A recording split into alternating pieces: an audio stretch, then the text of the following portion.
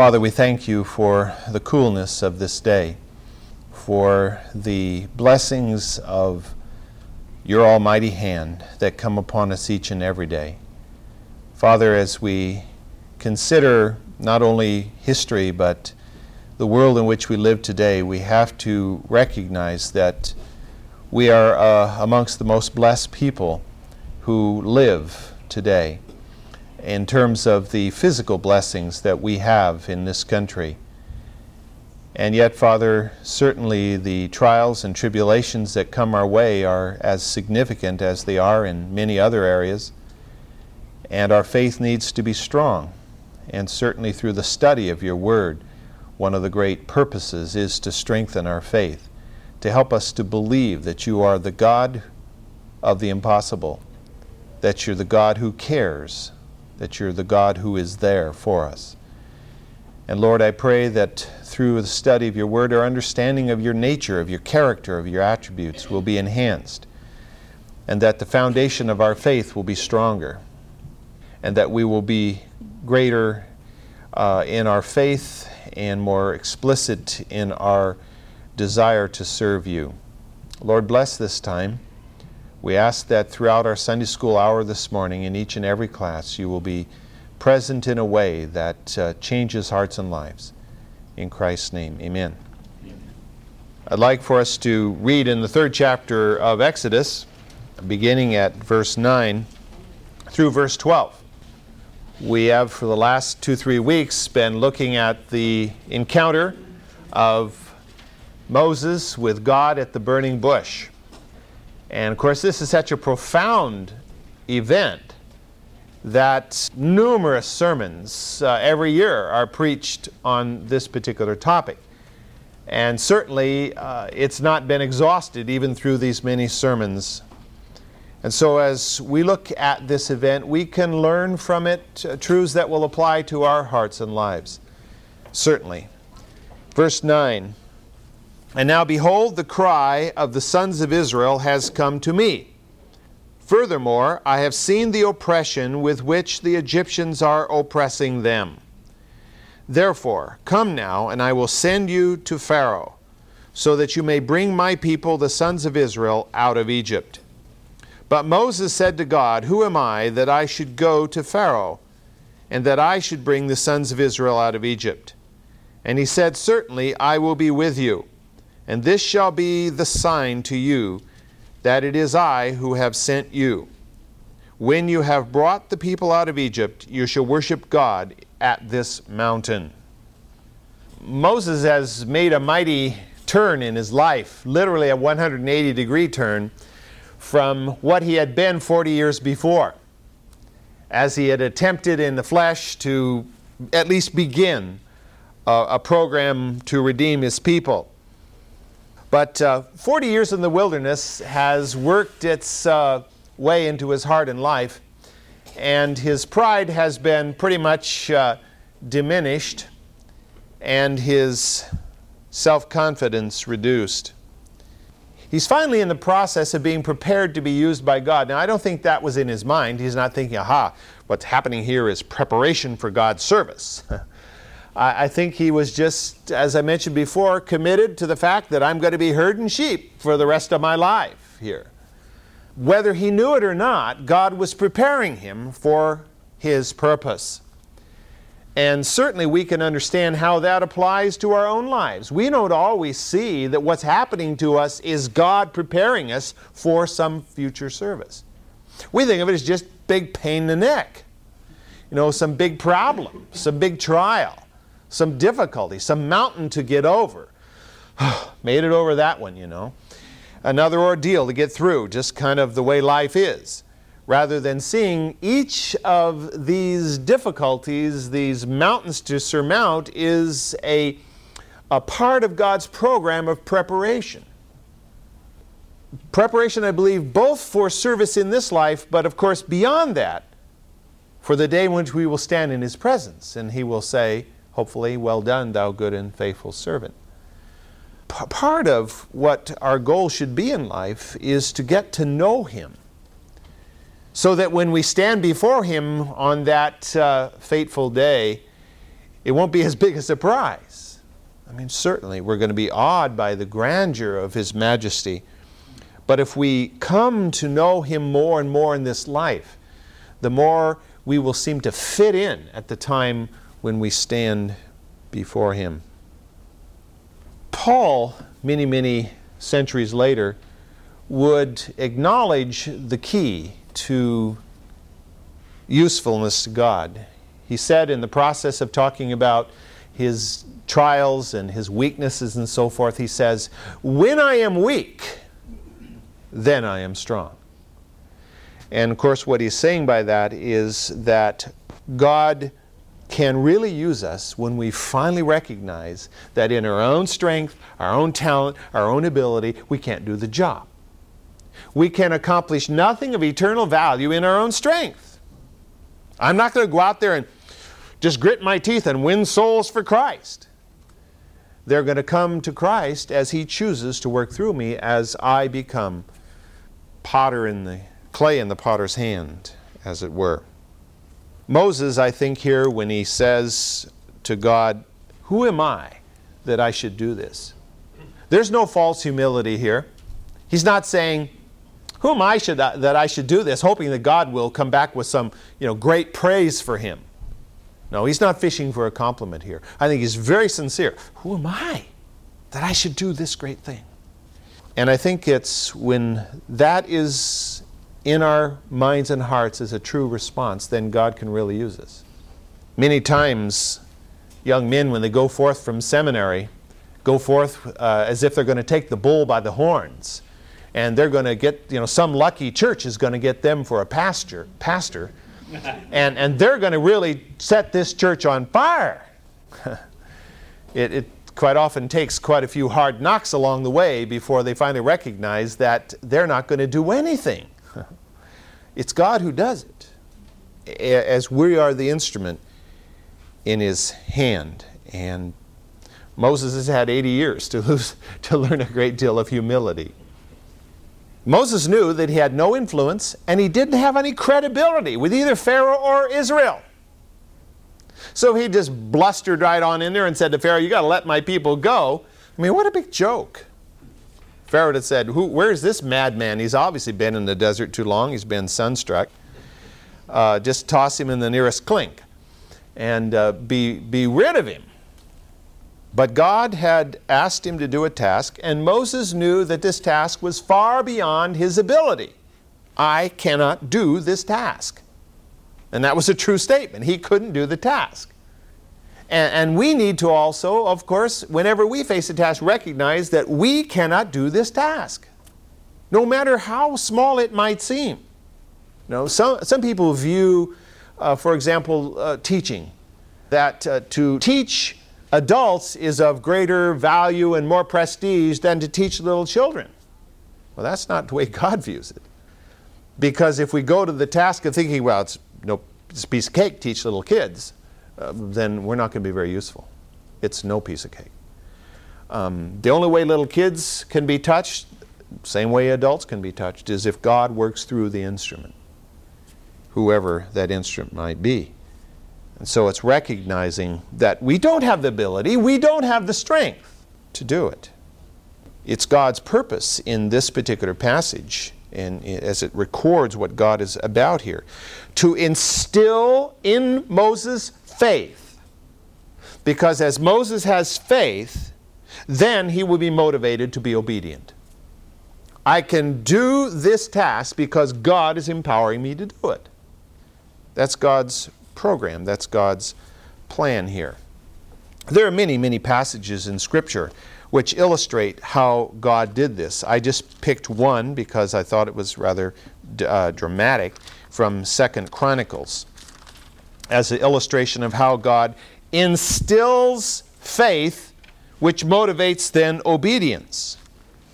Most of us are familiar with the king in Judah by the name of Hezekiah, who ruled in that land in the 8th century before Christ. And Hezekiah was one of those who did right in the eyes of God. He was far from perfect, of course. He had his failings.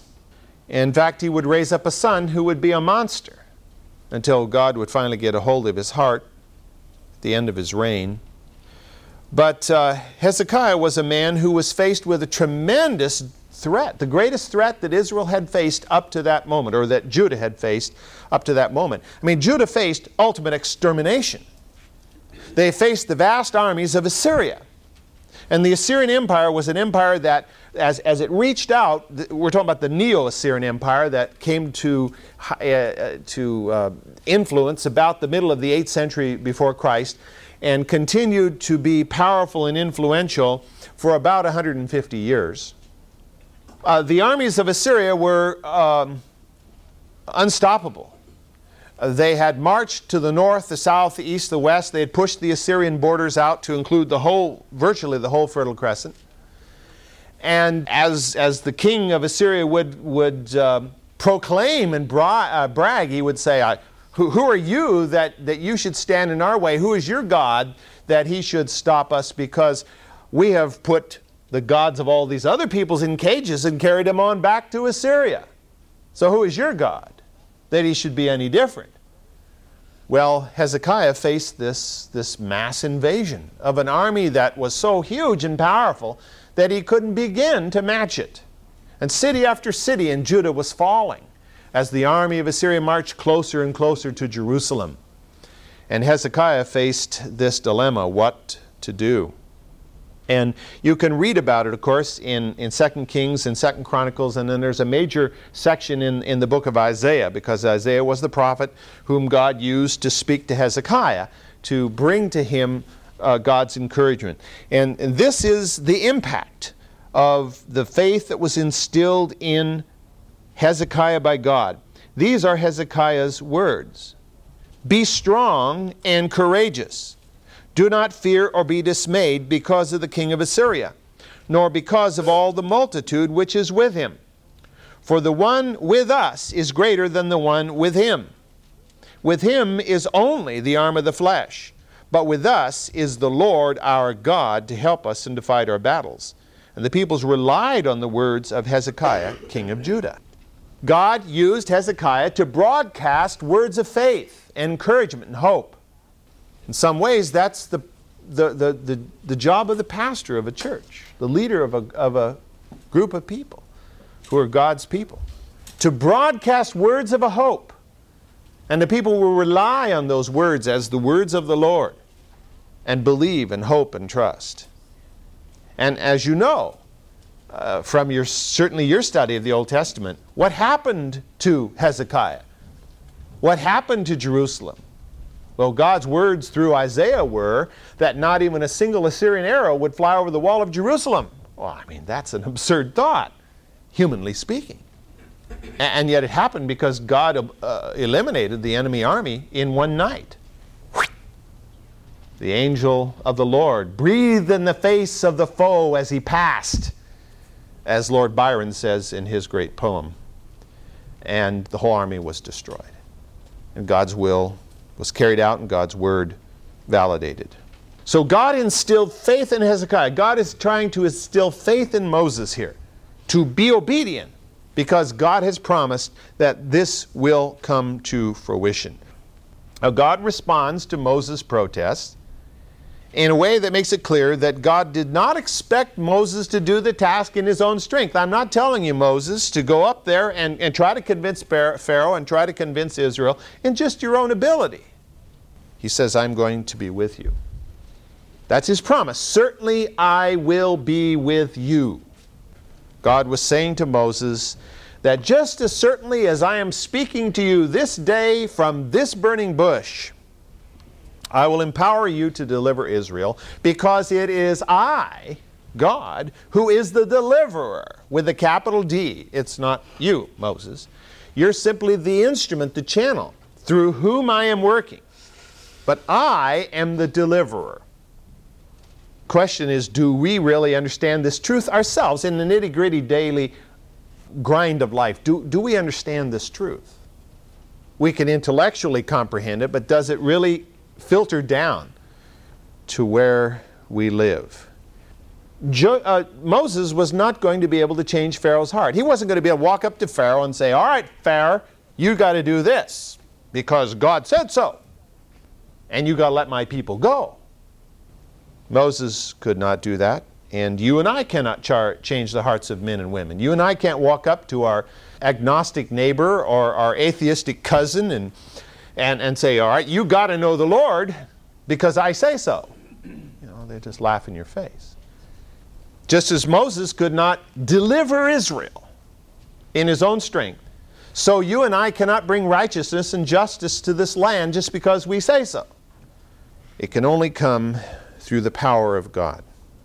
God, in His sovereign ways, chooses to use our testimony, our walk, our daily walk, whatever that may be, our prayers, as weak as all these things may be, God chooses to use them to bring about His sovereign will.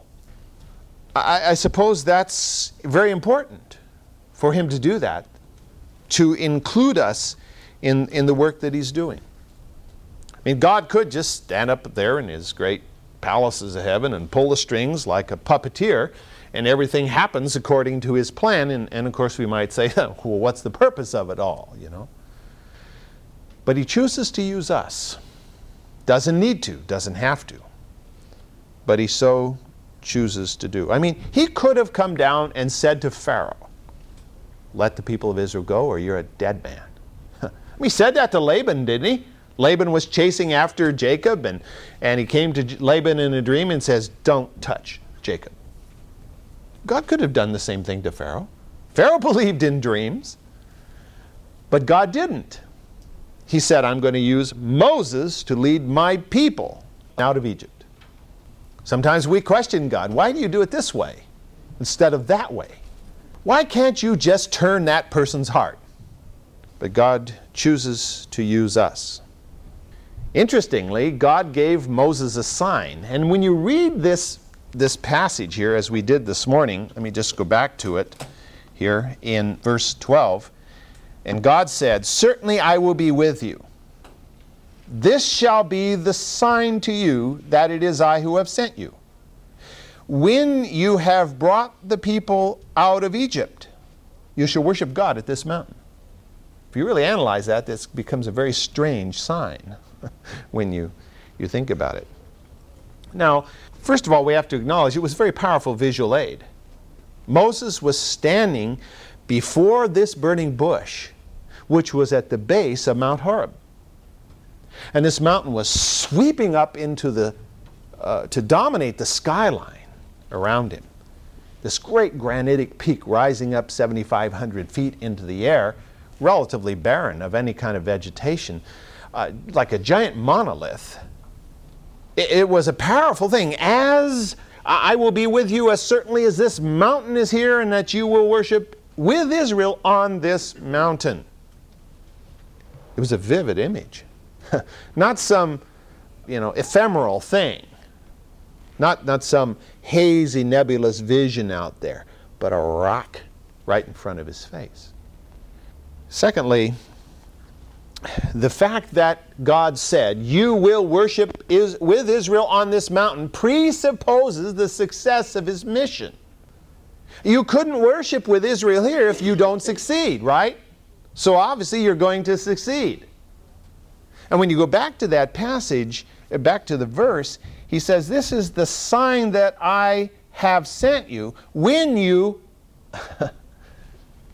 you kind of like a sign beforehand or a sign during rather than a sign afterwards. When you're back here with all of Israel and you're worshiping on this mountain, this is the sign that I sent you in the first place, after it's all over and you've been successful.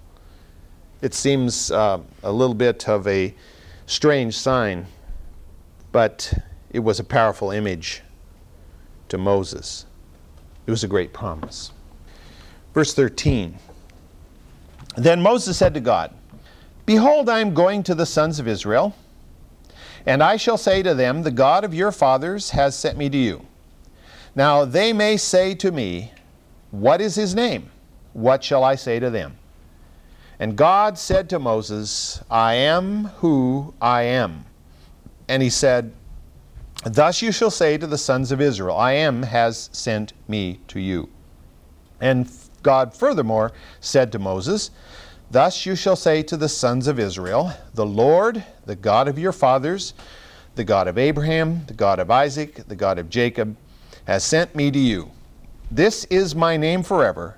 This is my memorial name to all generations." Here we have one of the greatest and most powerful passages in all of Holy Writ. God reveals more of himself in this passage than in almost any other passage of such brevity in all of Scripture. Moses has tentatively accepted the assignment, but as far as Moses is concerned, it's not yet a done deal. He has major reservations. Basically, he's saying to God, let me paraphrase what we read here, let's say I'm going to go to Israel, and let's say I'm going to tell them that the God of their fathers has sent me to deliver them. But what if they say, what's his name? What do I say? To me, it's very interesting to contrast this theophany, this vision that Moses has, with that of Isaiah. Let's go back for a moment to Isaiah chapter 6 and review that familiar vision, because I think there's an interesting contrast here. Verse 6, chapter 6, verse 1. In the year of King Uzziah's death, I saw the Lord sitting on a throne, lofty and exalted, and the train of his robe filling the temple. Seraphim stood above him, each having 6 wings. With 2 he covered his face, with 2 he covered his feet, and with 2 he flew. And one called out to the other, saying, Holy, holy, holy is the Lord of hosts. The whole earth is full of his glory.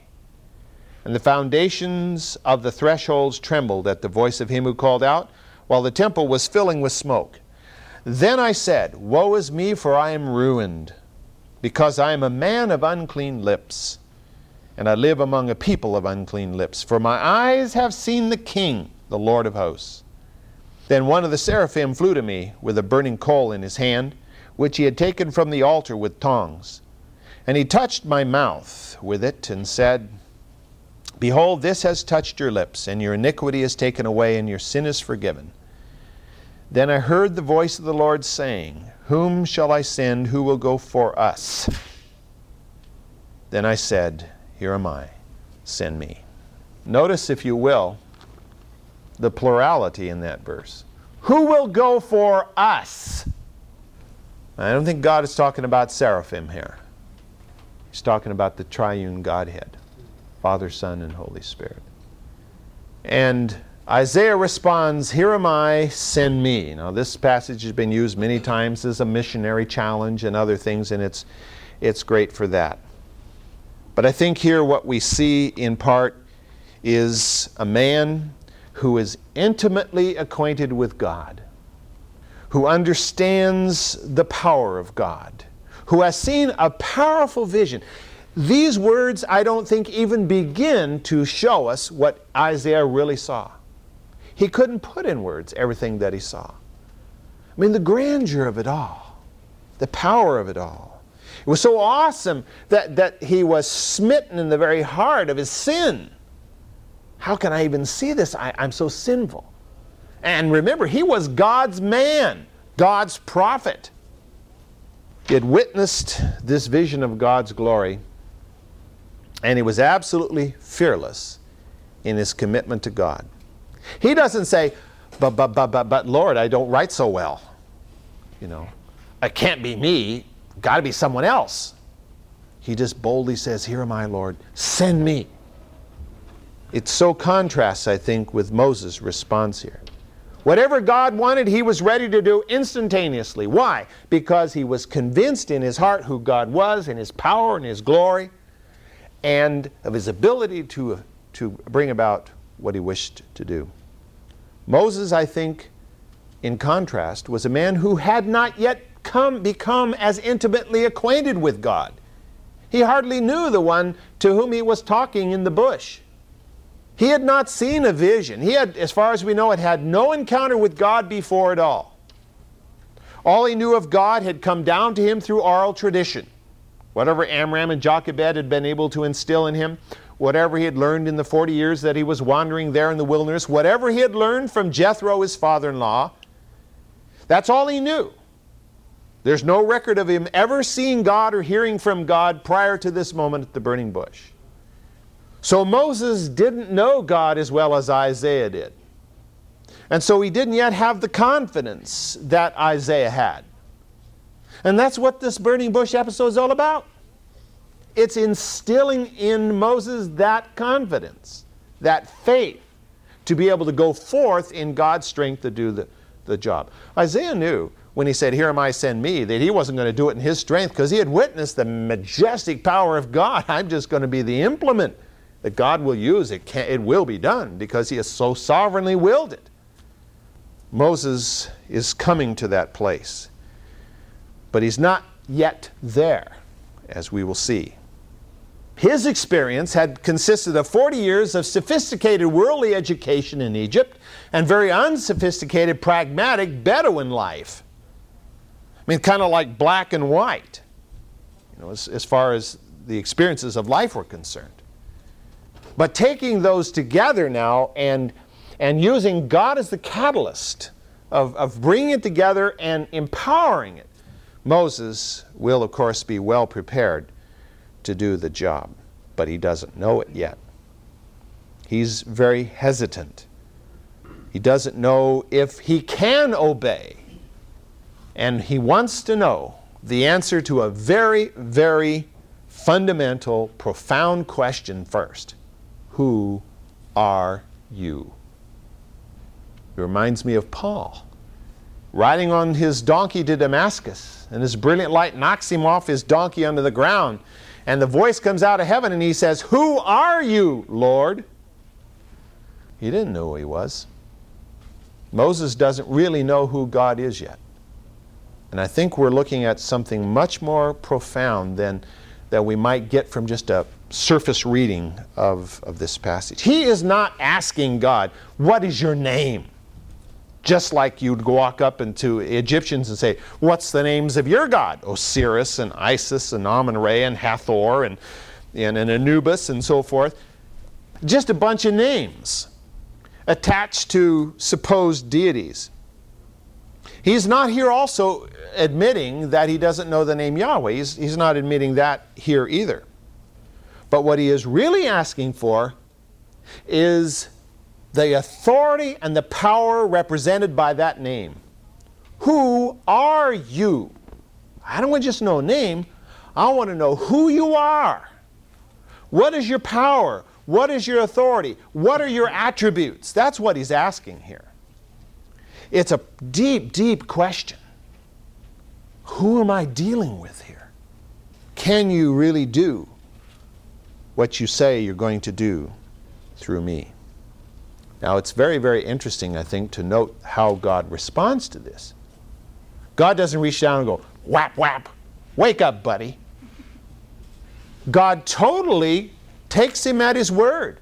God does not reprimand him for asking this question. He takes no offense, because, you see, God knows his heart, and we understand that. God knew that he was ignorant of him. He didn't really know him. And God also knew that he was sincere in his desire for knowledge. He really wanted to know. And he had a right to know if he was going to go and do this big thing that God was asking him to do. So God responds in the fullest way that was possible for God to respond, given the limitations of human mind and human language. And so he responds, and he says, "Hayah, Asher Hayah." I am that I am. That's who is sending you. That's the one you're to say is sending you to the people. So what is he saying by Hayah, Asher Hayah? He is saying that I am the infinite, self-existent. And that's really critical to understanding God. God is self-existent. You and I live in a world where everything has a beginning and everything has an ending. I mean, even the world. We read it, in the beginning God created the world, and we read at the other end that it's all going to melt in the fervent heat. And so we view a beginning and we view an ending. And you and I are born, and you and I will die someday.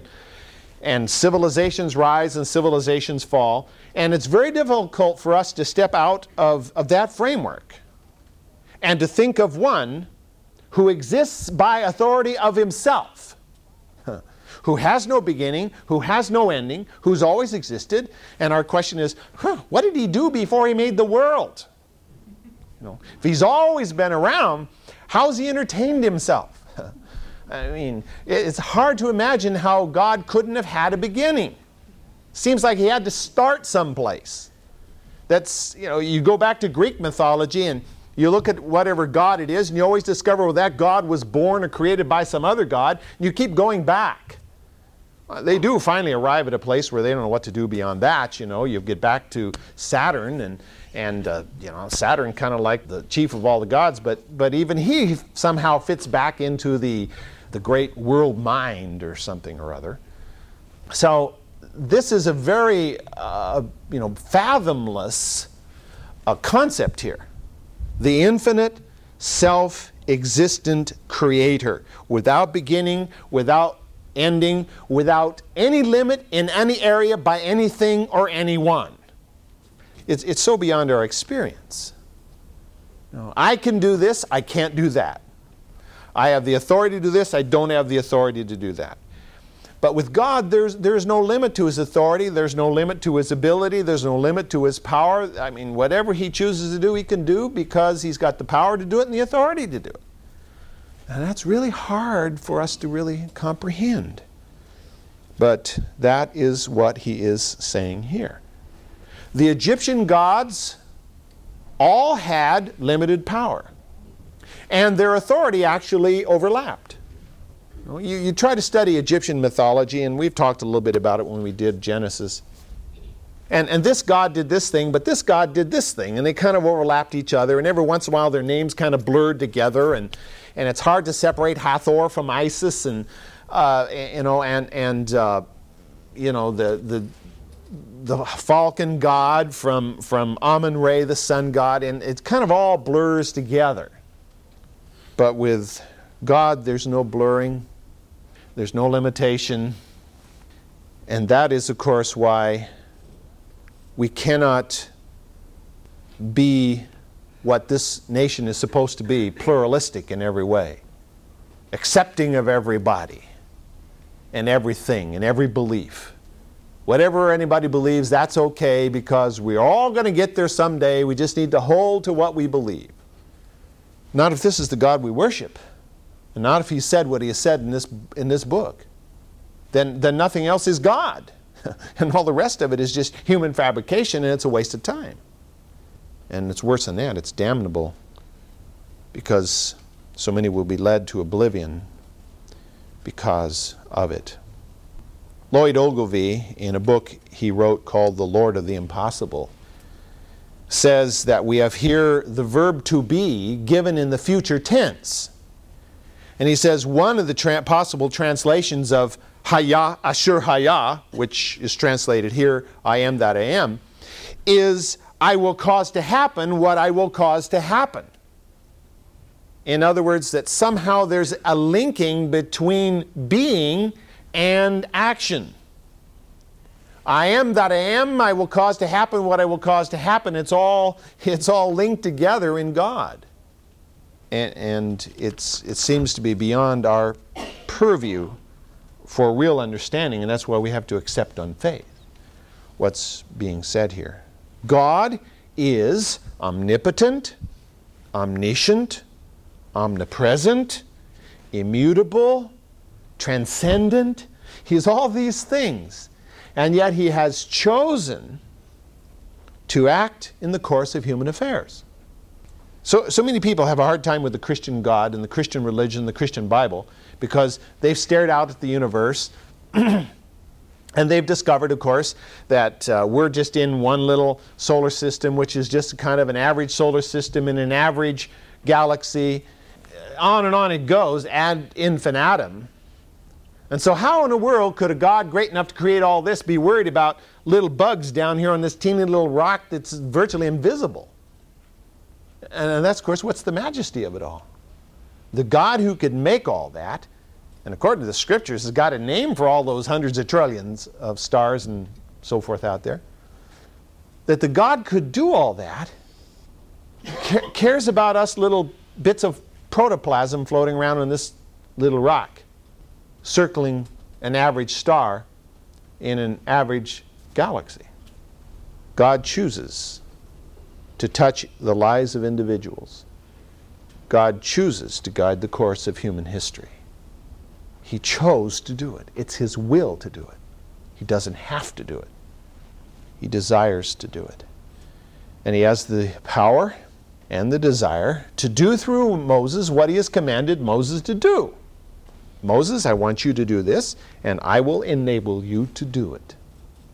You just have to go along and be my instrument. He is the Lord of the impossible.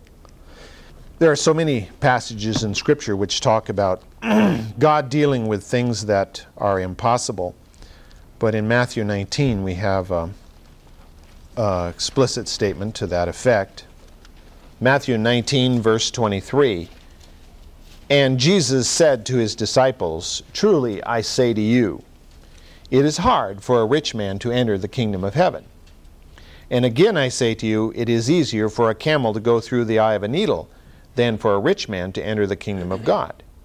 And when the disciples heard this, they were very astonished and said, "Then who can be saved?" And looking upon them, Jesus said to them, "With men this is impossible, but with God all things are impossible." We don't quite relate to that passage in the same way they did in those days, because to us we say, of course the rich aren't going to go to heaven. They're a bunch of jerks.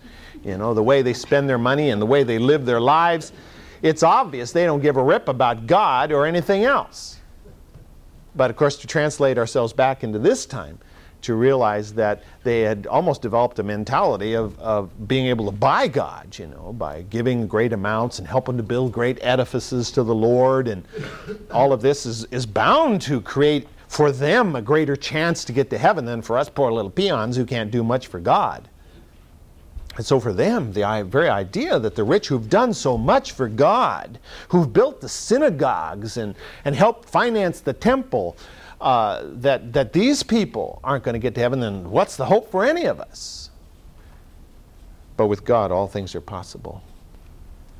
And when we think of our own lives, we have to acknowledge that God has done the impossible in bringing us into His family. You and I could have been born at a different time in a different place. You could have been born to different parents. You could have been in a different situation altogether. And that could have led to a situation in which you never would have heard of God, at least in the way that you did. And you could die in your sins, as so many thousands and millions are doing every day.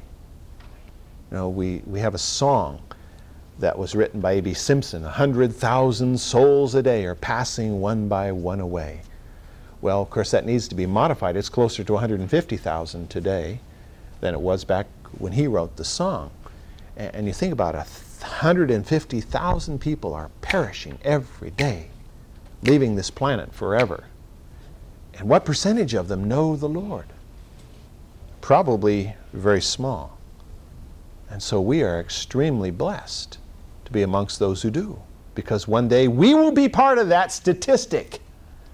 But that will be joy, because we will graduate, if you will, the ultimate commencement.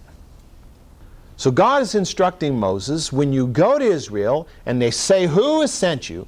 say them that I am, Hayah, has sent me. Now, most of the Israelites at that time wouldn't understand who Hayah was any more than Moses did, probably, at that moment.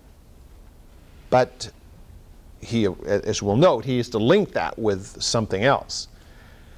But both Moses and the Israelites would begin to know who he was as they faced the Red Sea, and it parted and they crossed on dry land. And as God carried them through the Sinai, and water sprang from solid rock, and food came down from heaven like dew. And God saved them from their enemies. And God spoke to them from Mount Horeb. They would begin to know who Hayah was. But at this moment, they're a little bit mystified, certainly, even as Moses would be. But he was to link it with the instructions that we read there in verse 15.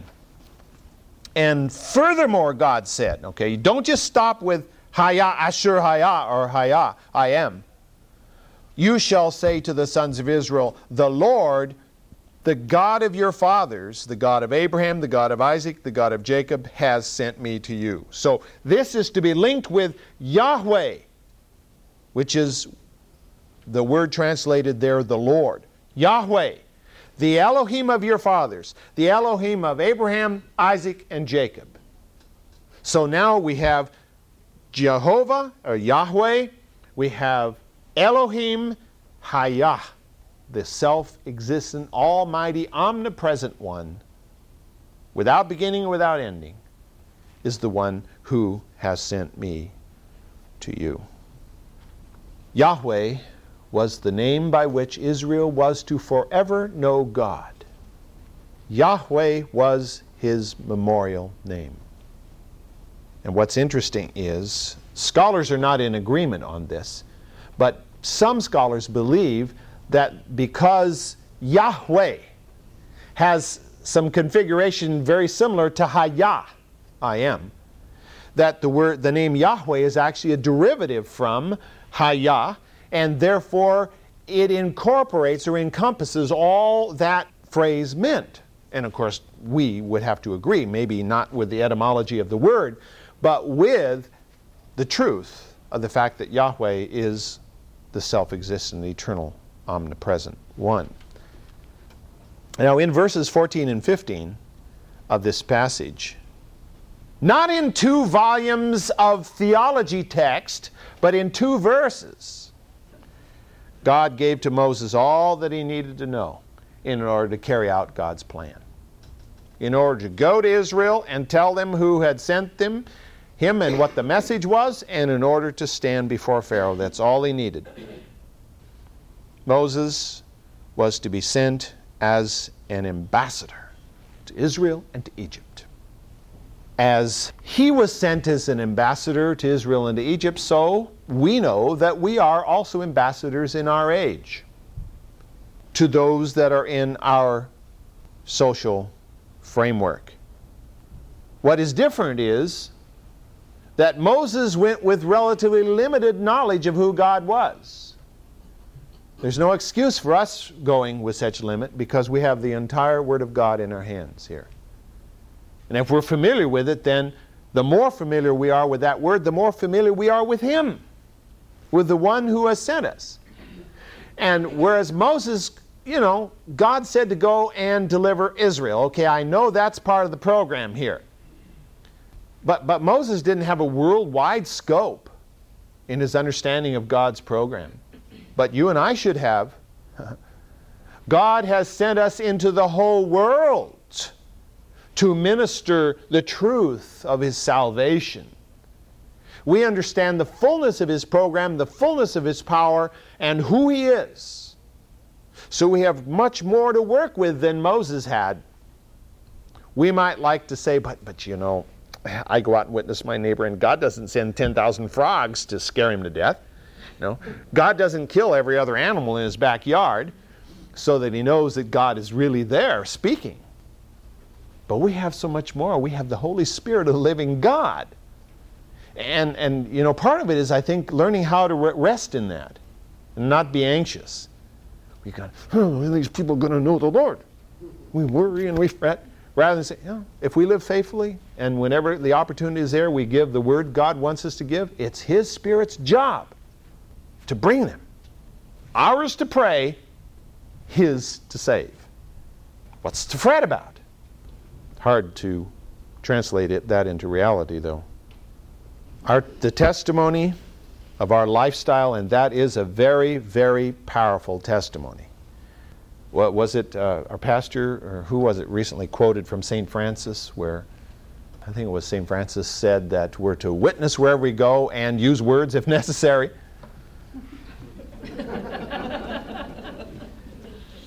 I may be misquoting who it was, but said that. But anyway, that's the idea. It's our lifestyle that's supposed to testify the truth. We live Christ before others, and that's a more powerful testimony than our words only. Not that we don't ever use words. We should, whenever the opportunity presents itself. But our lifestyle should convince people of the reality of what we believe. Just this morning I was thinking, I don't know why this came into my mind, but I was wondering, how many members of the mafia are committed Roman Catholics? That is such a contrast. How could you live this lifestyle and yet believe that God somehow is going to smile on you? No, I don't know. Maybe most of the mafia are atheists. I don't know. But they dominate southern Italy, which is one of the more reactionary parts of Italy. It's the part of Italy that still kind of lives in the medieval world in many ways. Hasn't been as touched by the modernistic stuff as northern Italy has. And so you just wonder, how people can think that way. But there are many who do. As I mentioned to you, I think, this was many months ago, when Billy Graham was witnessing to a mobster. He wanted to know if he could be a Christian mobster. And you think about that for a minute.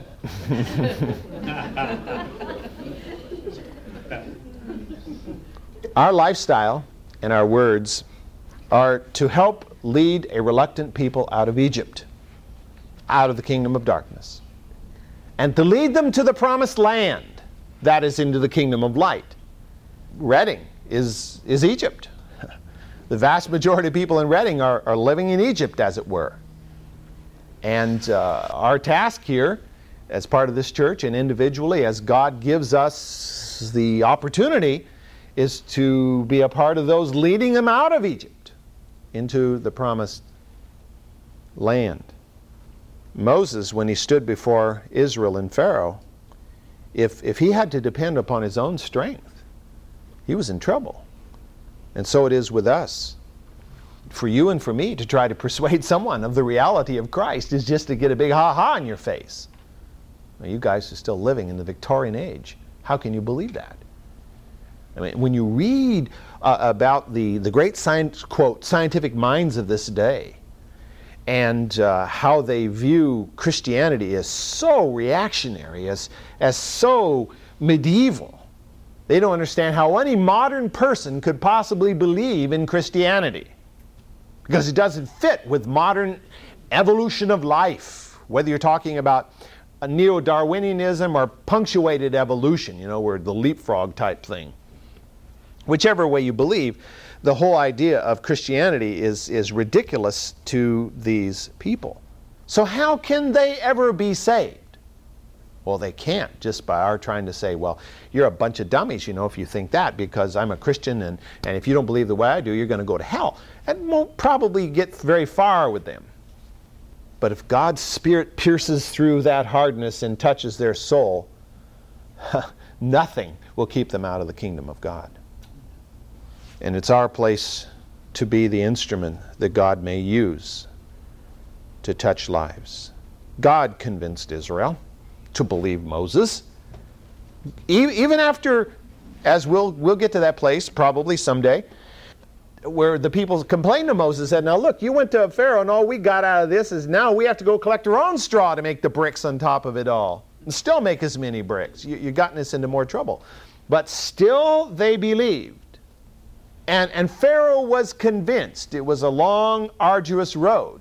But Pharaoh finally was convinced he better let the people go, if only by intimidation. And he did.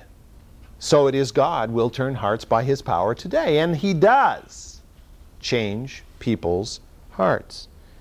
But he simply wants us to participate in the process. We need to be available. Moses didn't have a whole lot else to do at the time. Somebody else could watch the sheep for a while. We may think sometimes we're indispensable in whatever it is we're doing, but we aren't. God can use us if we're available. And Paul in Philippians tells us why we should relax in that. Because God says, or Paul says, for it is God who is at work in you, both to will and to do for His good pleasure. It is God who is at work. We participate in the process, as Moses participated in the process, by faithfully obeying God. And one of the most key aspects of our obedience today is prayer. I was reading, we get a newsletter from that's put out concerning the mission field in Ecuador, and keeping up on all the different people and what's been going on in their lives. And they mentioned one person who was one of the founders of the radio station HCJB. He was a missionary back in Ecuador way back in the 30s and beyond. But this person mentions the fact that this individual, this missionary now, has been elevated to the highest position in the Christian life. The most important place in the church, that of intercessory prayer. He's 97, I think, and not too much able to do much else, and that's the way the world would look at it, and sometimes the way we look at it too. But the way that was put was so wonderful. This person has been elevated now, has found the, how shall I hate to put this, sounds crass maybe, but has now merited the right to be an intercessory prayer warrior. It's the highest position of the church, the most important position in the church, because without it, the rest of it is going to fall flat and not accomplish anything. As we pray and as we live faithfully, we're going to reap great reward. Joy, and that wonderful word from the Old Testament and even in the New Testament, but translated into Greek from the Hebrew, shalom. Peace, which includes all that the word well-being includes. Mental, physical, emotional, spiritual well-being. Shalom. And of course we gain a sense of worth and a sense of community. A sense of fellowship. And more important than anything else, we become more like Christ in attitude and purpose. This morning as I was studying this again, I was reminded of Jesus' words in the 15th chapter of John. He says, I am the vine and you are the branches. And that's what this is all about. Moses, I am the vine, you are the branch, and I want you to fruit.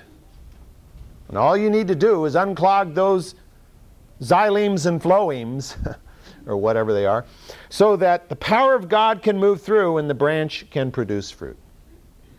And that's what God is saying to us.